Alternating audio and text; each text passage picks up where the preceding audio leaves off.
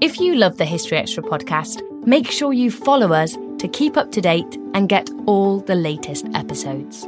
Thanks for your support, and I do hope you enjoy this episode. This episode is brought to you by Indeed.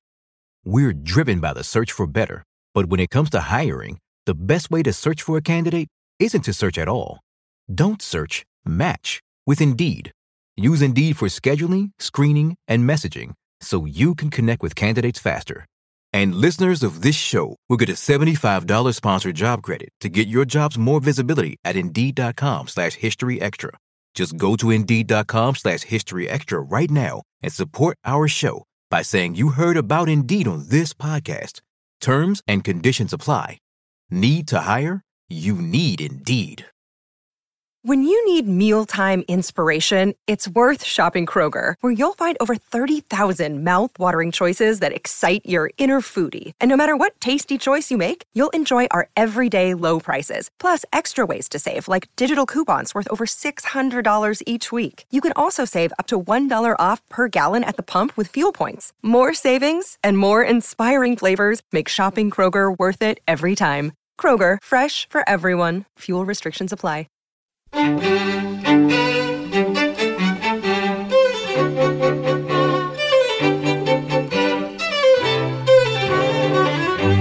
Hello and welcome to the History Extra podcast from BBC History Magazine.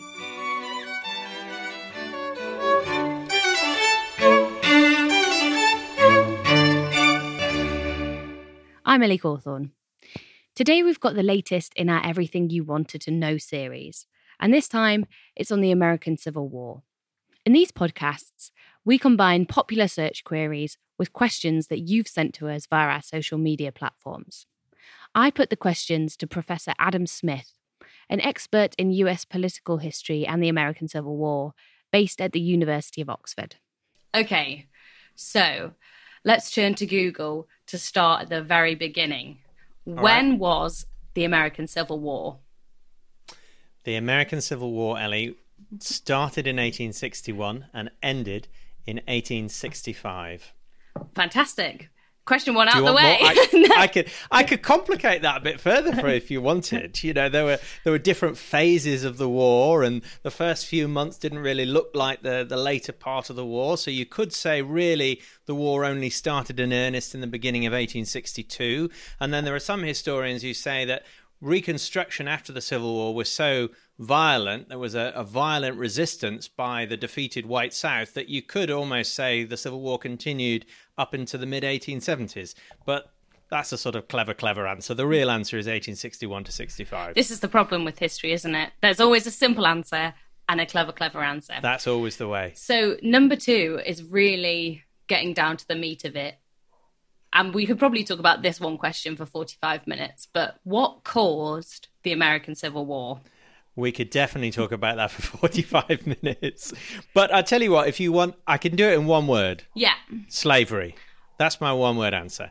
The one-word answer is slavery. And I would, if you imagine a hypothetical universe in which there had been no human enslavement in the United States, so somehow or other it had been abolished in the late 18th century, when the United States came into being, there would not have been a civil war. You know, it's rare that you can make a claim about an alternative history as absolutely as that, but I would absolutely make that claim. There would not have been a civil war without slavery. There might have been another kind of civil war, I suppose. There might have been a civil war between the West and the East, which was one of the things that the founding generation worried about, but there would not have been a civil war between the southern states and the northern states in the way that happened in the mid-19th century. So in that sense, the simple answer is slavery. But the simple answer always only takes you so far. And the real question then is, how did slavery cause the Civil War? And that's a more complicated answer because, you know, if you talk to many people in the United States, it's beginning to change a little bit now, but up until very recently, opinion polls say most people think slavery isn't the cause of the Civil War. And if you ask them why not, they would say, if they give you an answer, they would say because most Northerners were not abolitionists, which is true. And most Southerners did not own slaves. Most white Southerners did not own enslaved people, and that's also true. So therefore, they say, well, it can't have been about slavery. Well, that doesn't demonstrate it wasn't about slavery. What that might demonstrate is that it wasn't a war in any straightforward sense between radical abolitionists and slaveholders. But if you take slavery out of the picture, nothing can be satisfactorily explained. And if you read the Ordinances of Secession, so that's to say the documents issued by the southern states as they left the Union in 1861, they make this very explicit, that the reason why they're leaving the Union is because they can no longer guarantee the preservation of their property, their human property, because they weren't worried about preserving the property in horses or houses. They make that very explicit. Just go and read, just Google Ordinances of Secession, and you'll see it there. So Southerners themselves said that they were leaving the Union in order to preserve their slave property. Now, you might think, well, why would they do that if most Northerners weren't abolitionists? Well, the answer to that question, very simply, is that although most Northerners were not radical abolitionists, would not describe themselves as abolitionists, they were, in a broad sense, anti-slavery. That is, if you were to have done an opinion poll in the North in 1860-61, and you were to say, do you think slavery is right or wrong, the vast majority of people, including people who didn't vote for Abraham Lincoln, who weren't radicals, weren't Republicans, vast majority would have said slavery is wrong. And they then, the North, without any support in the South, elected a president, Abraham Lincoln, from the new Northern-based Republican Party, who later said, if slavery is not wrong, then nothing is wrong, whose whole campaign was predicated on preventing the expansion of slavery and on stigmatizing it as antithetical to American values, as more than that, as a danger to the Republic, as a danger to the freedom for white people. That's the thing we've got to struggle to get our heads around. It wasn't that Lincoln and the Republican Party were campaigning on the horrific treatment of enslaved people. Some of them were. But mostly what they were saying was that the institution of slavery itself is corrupting of Republican liberty for white people. We've got to get rid of it because it's endangering the Republic, or at least we've got to contain it because it's endangering the Republic. And that in and of itself was threatening enough to the South to compel them to secede. While we're on this topic, I actually might throw in a quick one from one of our readers on social media, which ties in. So at Misled20 on Twitter asked, was it really about slavery or was it more about economics? But your answer there suggests to me perhaps those two were so intertwined that you can't disentangle them. I don't know what it would mean to say it was about economics but not about slavery. I'm not sure what that would mean. I mean, I remember years and years ago, 20, 30 years ago or something, I was in the American South and I went on a tour of a plantation house. I think it was in Georgia or South Carolina, I can't remember exactly. And the lady who was showing us around, after she'd shown us the slave quarters, turned to us and she was wearing crinoline dresses. And she said, that war is not about slavery. And I didn't say to her, well, what was it about then?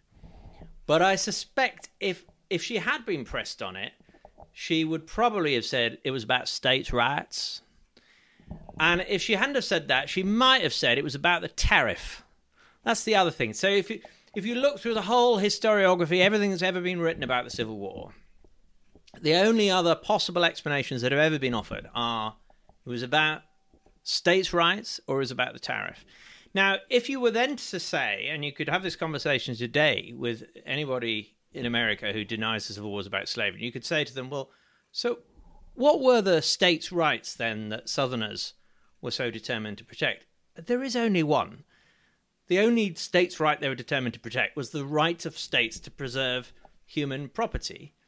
And more than that, what they really wanted, actually, was to have a federal government that was going to enforce property rights in slaves. So there's a deep irony here, that actually it was the Southerners before the Civil War who wanted a stronger federal government and got one with laws that Fugitive Slave Act of 1850 that gave the federal government extraordinary powers to intervene in state lawmaking and police procedures in order to capture enslaved people who'd run away, or may not even have run away, but who were accused of having run away onto free soil. So the only states' right that mattered was slavery, and the only economic issue, the only issue related to tariffs was bound in with slavery.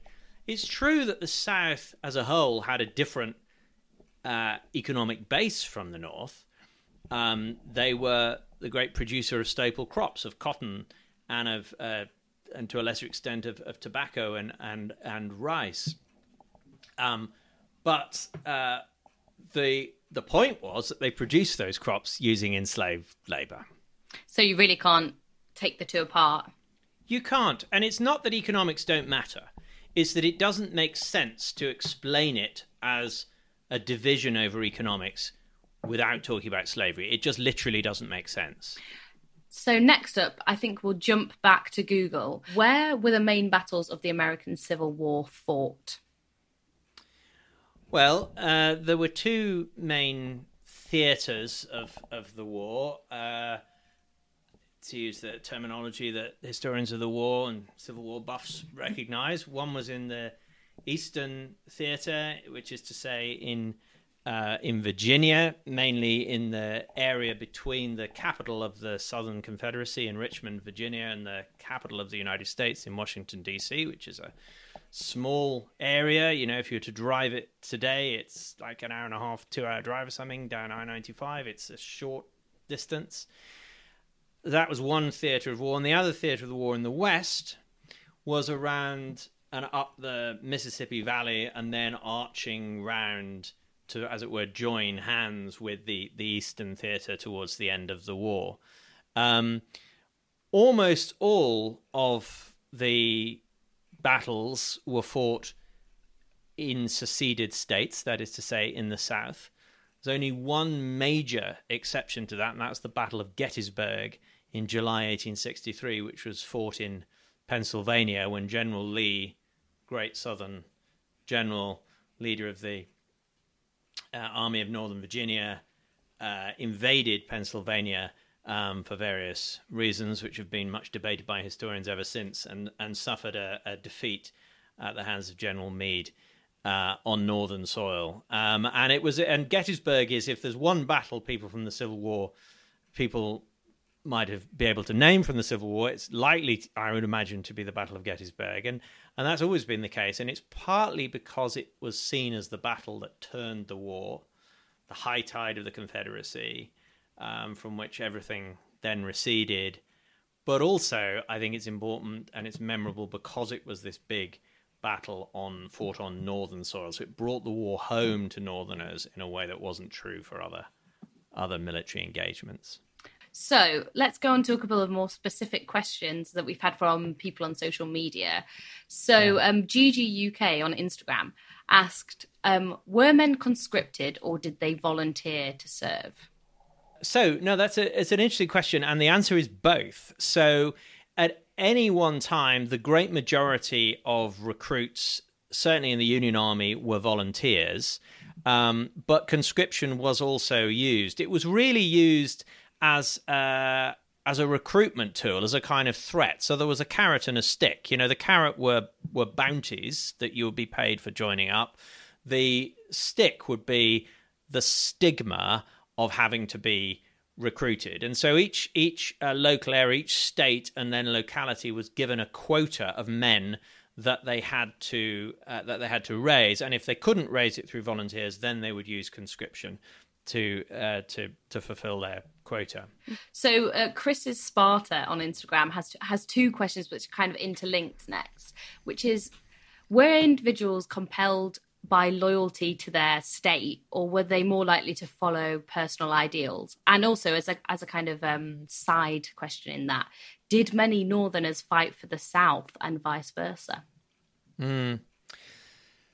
Those are really interesting questions, but to take them sort of in reverse order, did many Northerners fight for the South? No. I mean, and vice versa, not really, although there were many more in that latter category. So there were pockets of people in northern Alabama and in western North Carolina and certainly in the western mountainous area of Virginia, which ended up separating from Virginia and formed what is today the state of West Virginia. So there are pockets of the South where and parts of Tennessee and so on, where there was strong support for the Union.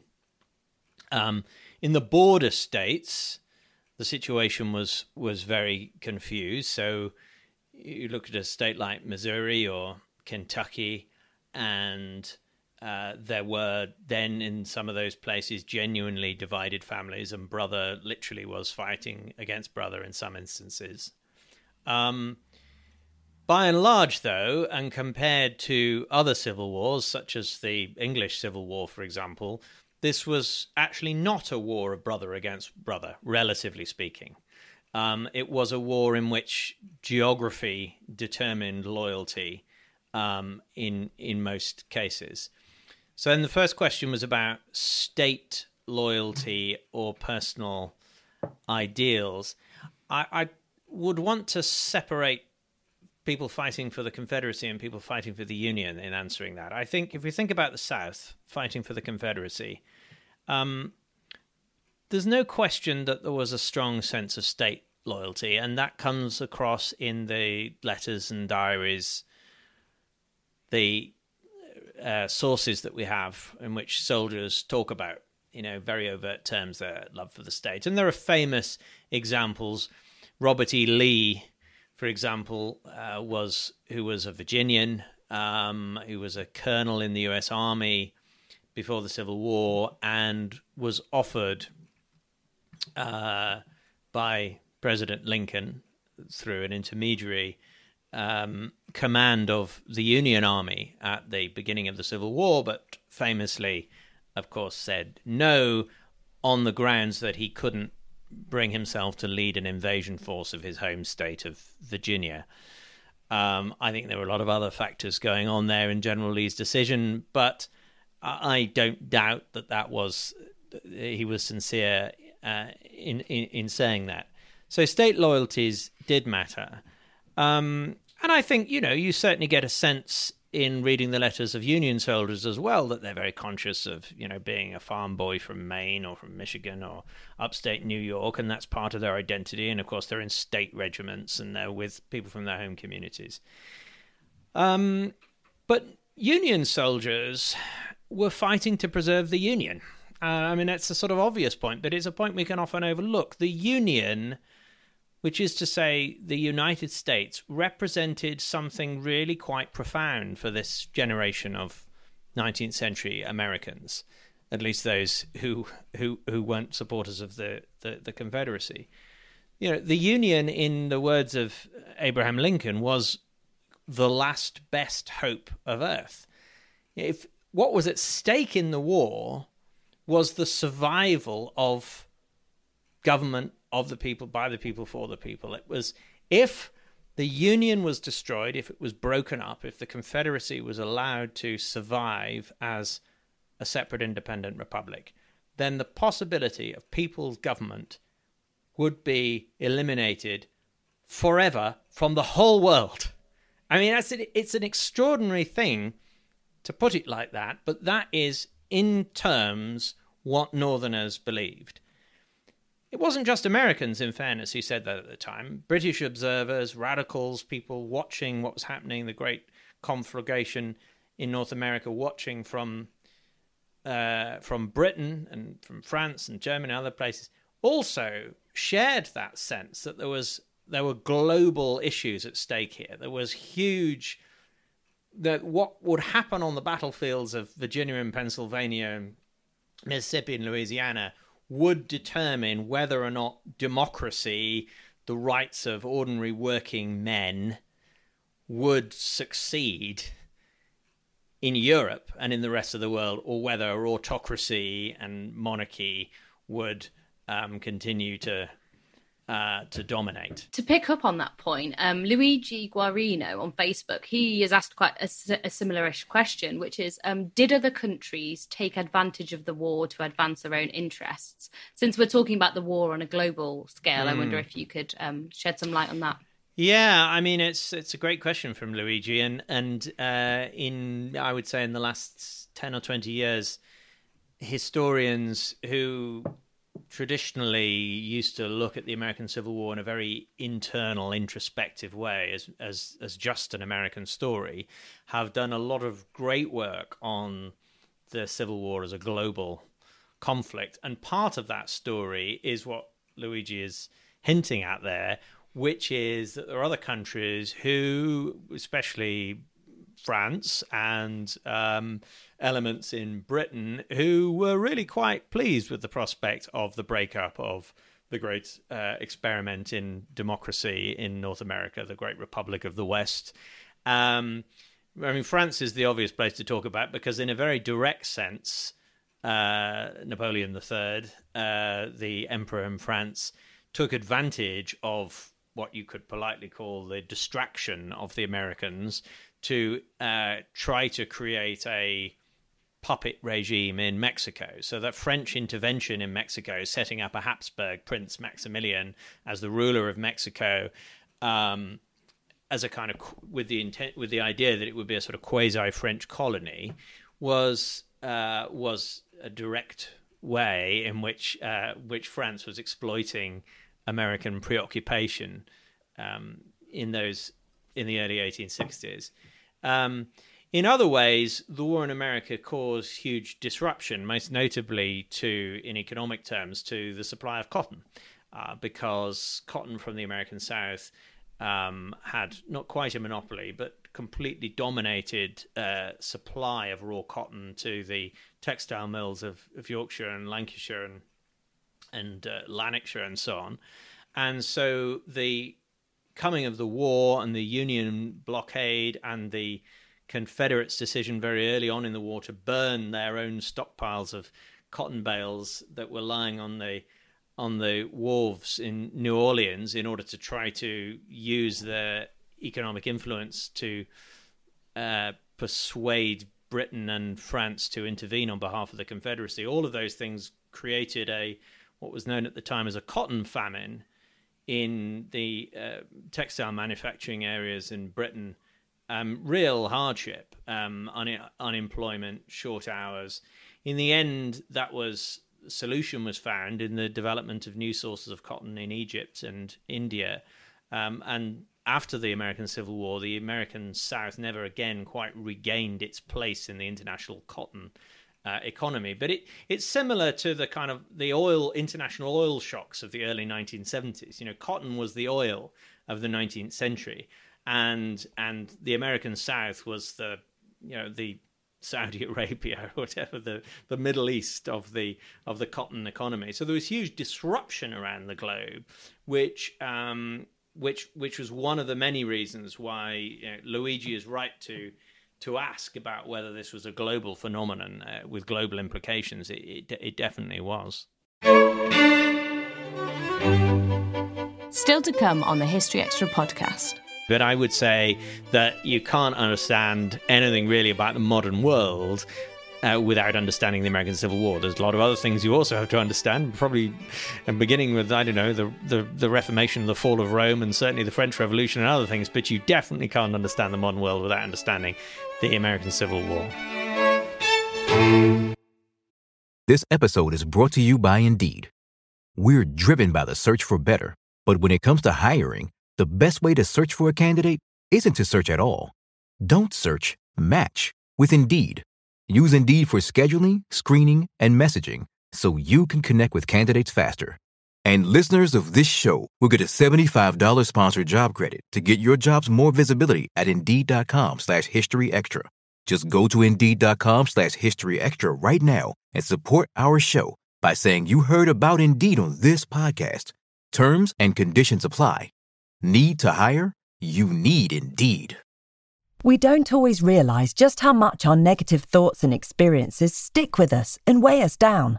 you may find your brain constantly running through a highlight reel of bad moments. That comment your friend made last week that hurt your feelings. That frustrating thing your mum does. Or that silly thing you said in a meeting.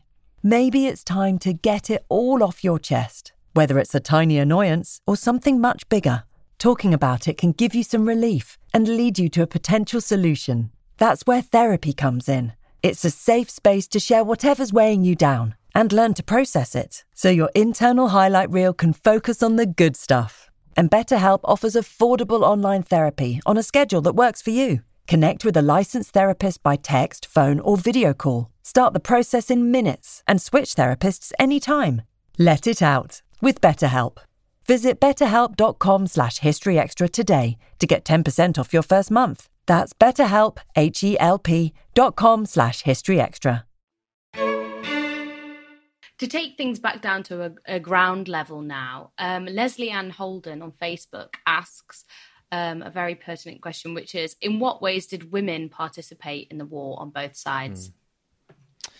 I mean, that's a great question. And the answer is in multiple ways. I mean, this is another subject that we could spend the whole 45 minutes on.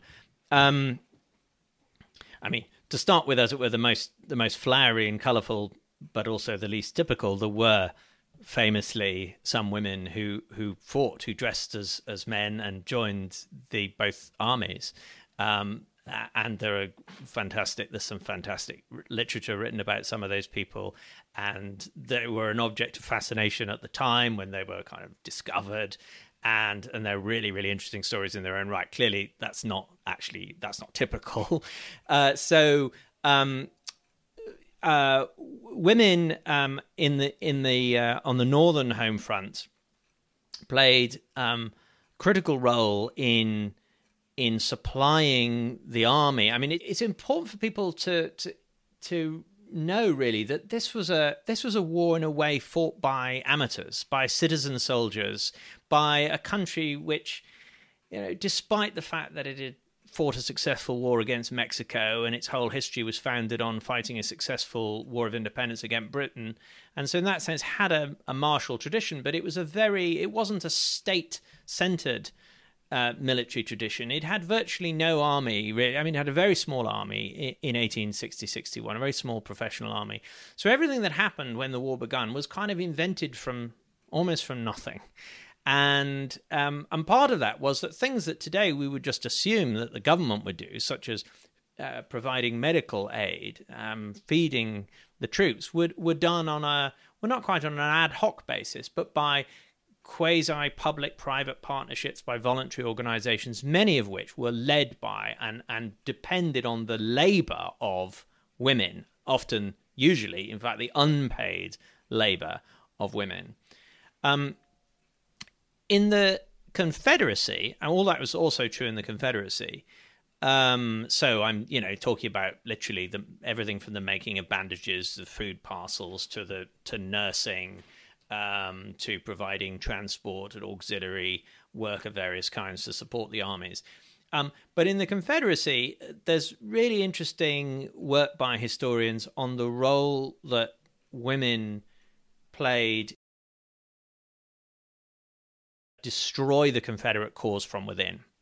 So it was women who, wives and husbands, widows of soldiers in the Confederate Army, were the ones who were suffering even more than any other white people in the South. What food there was, as resources became very scarce as the war went on, what food there was prioritized for the army, and there was real hunger and hardship in the South. And there were bread riots in Richmond in 1863 and in other places as well.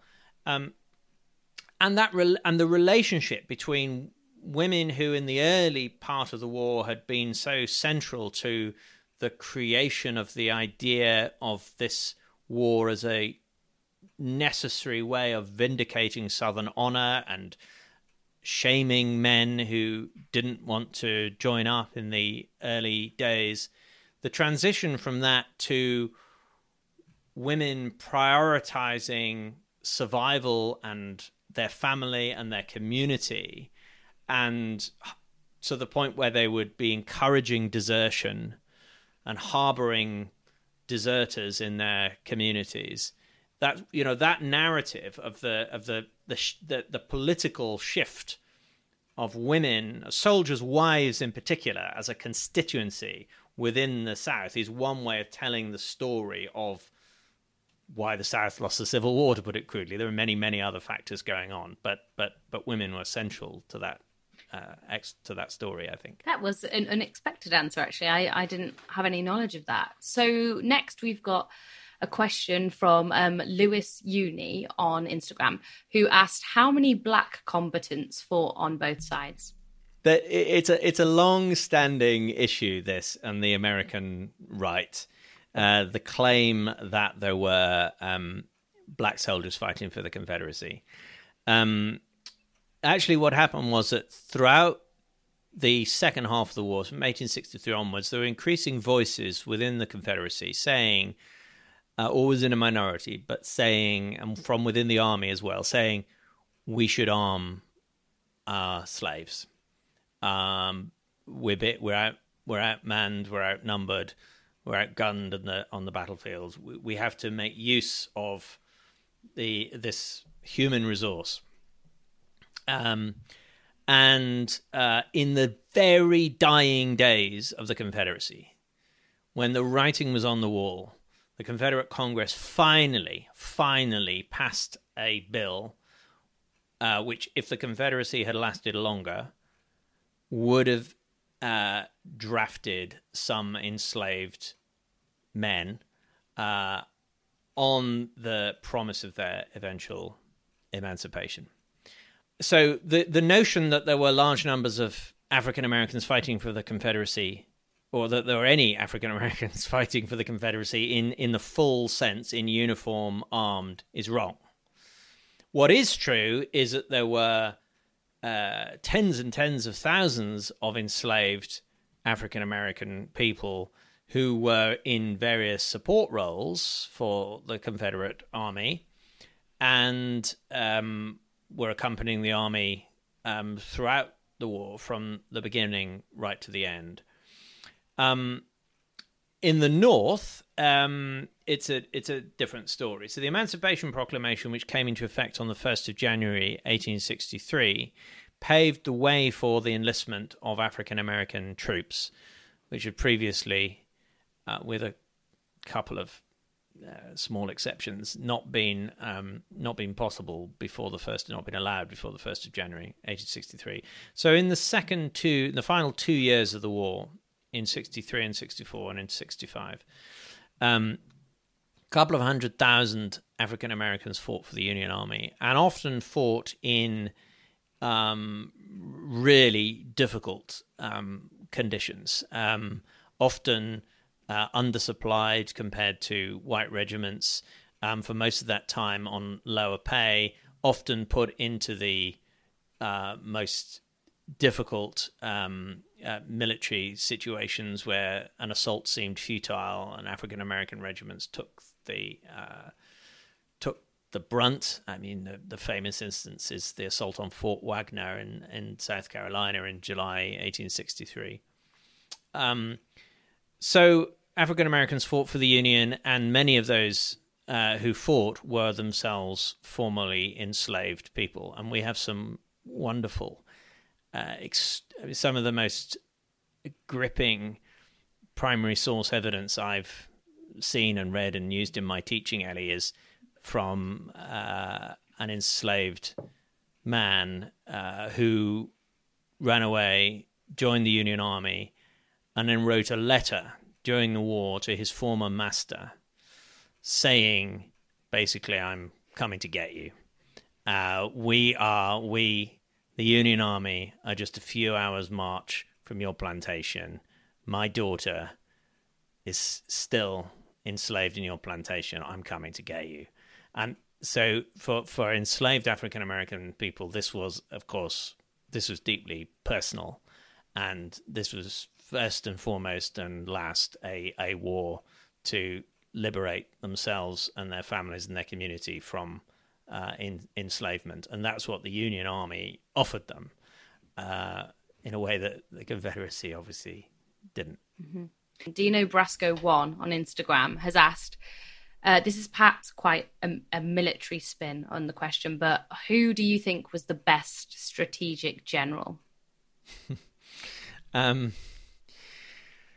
Well, I do you know what? I'm not sure. I mean, there are books and books written about this question, and I'm interested in military history, and I teach it, and I'm writing a book at the moment in which I'm having to engage a lot with military history, but I'm always nervous about answering these questions, not least because I know that there are people who care deeply about it and who will come after me on the question. Who is the best strategic general? Now, I'm going to go, and having said that, I'm going to answer the question anyway, right? I'm going to interpret the question in the following way. So if the question is, who's the best strategic general? I'm going to interpret that as meaning, who is the military leader who had the clearest sighted understanding of, in the end, how the war was going to be won for their side. So, big picture strategy. And my predictable answer to that question on that criteria is General Grant. Because what Grant realized, and famously most of Lincoln's other Union leaders before Grant did not realize, or at least did not realize quite as clearly as Grant, was that the North, in the end, the Union was always going to win that war, so long as it brought to bear its advantages of resources and men, and also so long as the political will, the popular will, remained in place to enable them to do that. And so what happened in the spring of 1864, when Grant took overall command of the Union armies and started directing Union operations in the East, in the Virginia theater, as well as in the West, where he'd been previously, what happened then was that the Union Army fought every day, day after day. They suffered huge losses. Often because they were the attacking force, they suffered higher casualties, both in absolute and in proportional numbers to the defending Confederates. But they just carried on, day after day after day, a war of brutal attrition.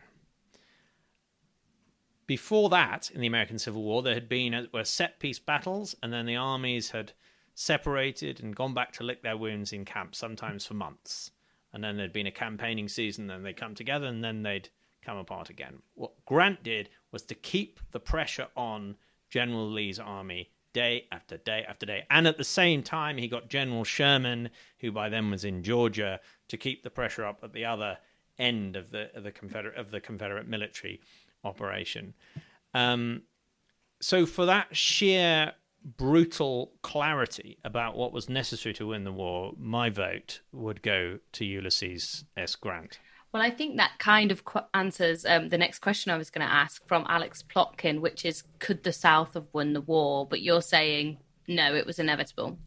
Well, inevitable is a word that makes historians very, very nervous, And I wouldn't say it was inevitable. I would say, I think what I was trying to say in my last answer there really was that it was inevitable that the North would win the war so long as they did those two things I talked about. So long as they managed to find a way of bringing to bear their material advantage on the battlefield.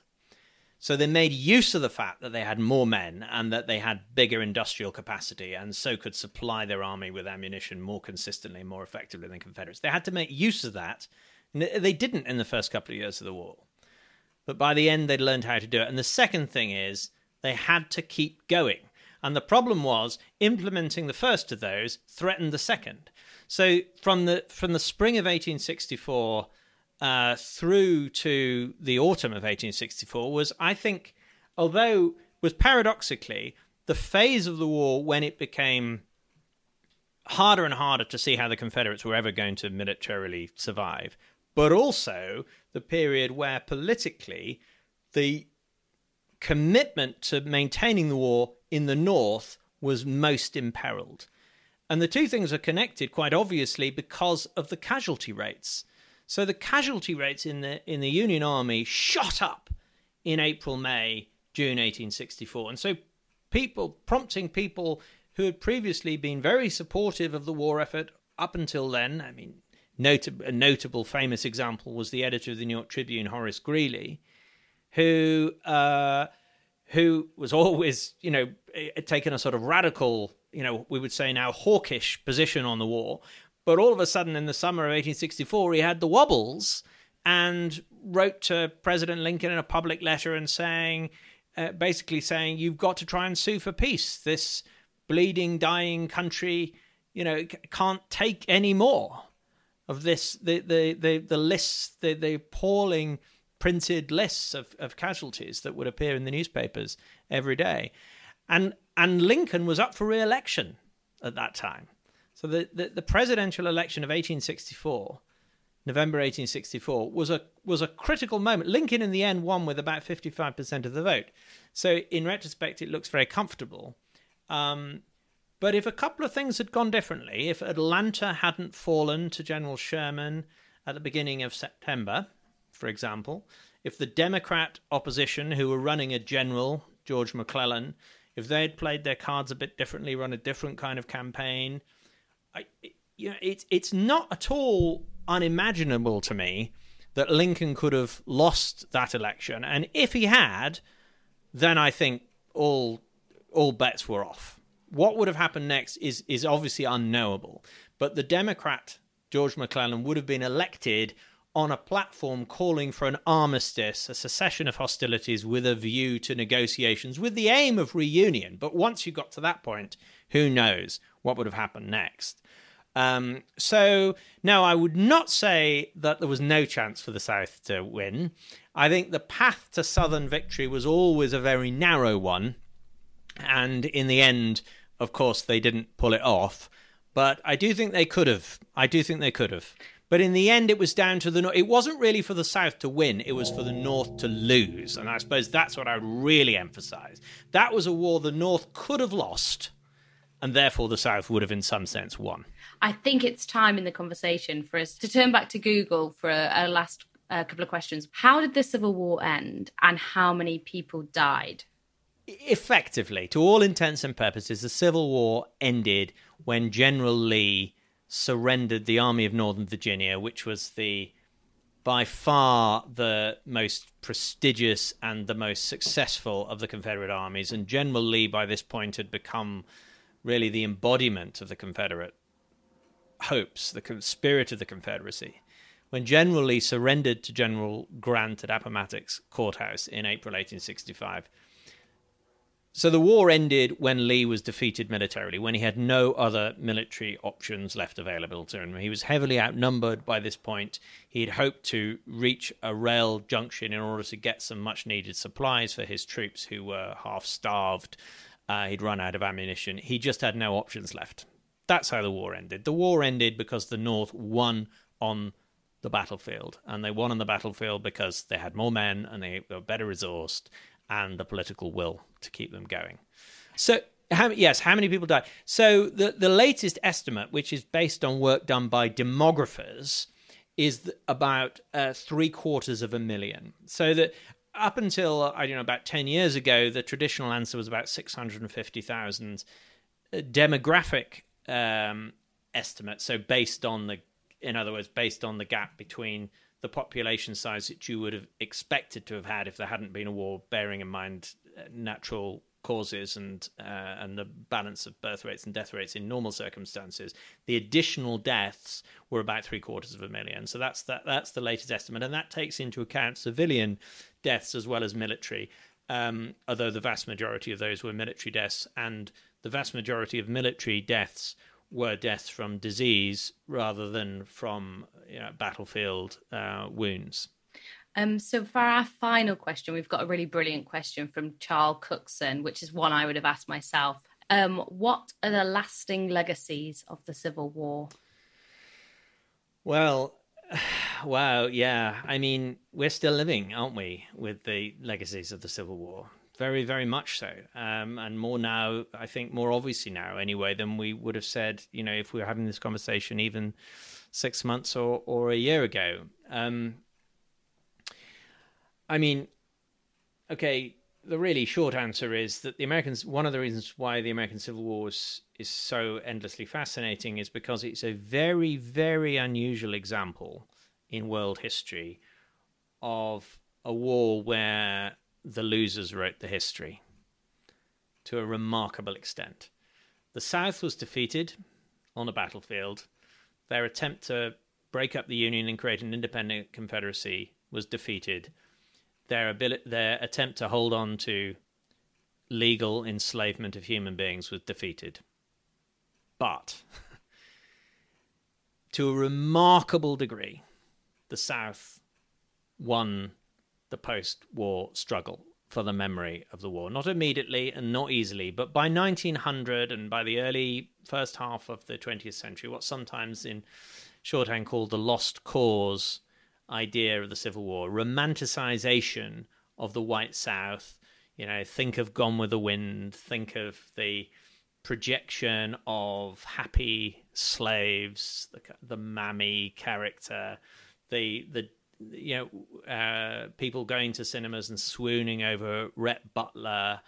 The heroes, the dashing cavaliers, the men of honor were the men of the South. The Yankees may have won on the battlefield, but they did so because they had more money and more men and more resources. And there was a kind of brutal, dirty, onward advance of modernity represented by Northern victory in the war. But the real spirit and honor and romance was with the South. And critical to this was the notion that, contrary to what all Northerners said at the time, white Southerners were not rebels. They were not traitors. Secession had been perfectly legal. This is the argument. Secession had been perfectly legal, constitutional remedy. States had come together of their own free will to form the Constitution back in 1787, and they never would have signed up to that union if they hadn't believed they could get out of it. And so secession was legal, and therefore there was nothing traitorous or dishonorable about the Confederacy. And that is why the Confederate battle flag, the saltire, the famous orange flag with the cross and the stars, the Confederate battle flag was not, for generations of white Southerners, a sign of treason. On the contrary, it was a symbol of what they always called, and many still do, of course, their heritage, their identity. So this was a phenomenally successful effort by the generation who had fought the Civil War and lost to pass on to their children and their children's children the memory of this honorable, albeit failed, enterprise, which was fully within the spirit of American institutions and the American ideal. In fact, if anything, the point was that the Confederates were the real Americans, and you needed the spirit of the Confederacy in order to make America America. And so, bearing in mind everything I've just said, that is why, now we're in an amazing moment. I mean, amazing moment to me as someone who studied the American Civil War for 25 years, where for the first time since the 1870s or 80s, I think, we now have a national movement to demonize the South as traitors and to stigmatize the Confederate flag for what Northerners at the time entirely understandably and rightly regarded it as being, which was the flag of a rebel, traitorous cause. I mean, of course, there's always been people who criticized the Confederate flag, especially African Americans, and that movement has been building for 20 or 30 years. But in the last year or two, because since Trump has come into office and embraced the Confederate flag in such a visible way, that has provoked a reaction which has swept away, is sweeping away the visible the presence of Confederate flags and statues and other imagery in the South. Mississippi just voted last week, or I think it was just last week or the week before, to remove the image of the Confederate flag from the corner of their state flag. South Carolina did so, took it down from in front of their state house a couple of years ago. So we're at a real turning point. But how extraordinary it is that it's taken a century and a half since the end of the Civil War to get to the point where those symbols of the vanquished cause are now being re-stigmatized as they had been at the time, but as they haven't been for most of the century and a half since then. That's one stab at answering your question about the long-lasting implications of the Civil War, Ellie. I mean, there are many, many other things, of course, that we could talk about. I mean, the Civil War in the end was the war that kept the United States together, with all the world historical consequences for the First and Second World War and American power. You know, that's obviously many podcasts worth of material in and of itself. You know, the Civil War brought to an end a system of brutal enslavement of human beings, albeit it replaced it with other forms of domination by white people against black people for many generations in the United States. But still, it brought to an end slavery, and that had huge consequences, triggering the end of slavery in Cuba and Brazil, which were the other slave societies in the Western Hemisphere at that time. And one could go on. I mean, the American, you might say I would say this, wouldn't I? But I would say that you can't understand anything really about the modern world without understanding the American Civil War. There's a lot of other things you also have to understand, probably beginning with, I don't know, the Reformation, the fall of Rome, and certainly the French Revolution and other things. But you definitely can't understand the modern world without understanding the American Civil War. That was Adam Smith. If you found today's podcast interesting, then please do drop us a line with ideas of topics and historians that you'd like us to include in the series. You can do that on our social media channels at History Extra. Thanks for listening. This podcast was produced by Ben Hewitt and Jack Bateman. Tune in next tomorrow when Sarah Lefanu will be talking about the Boer War.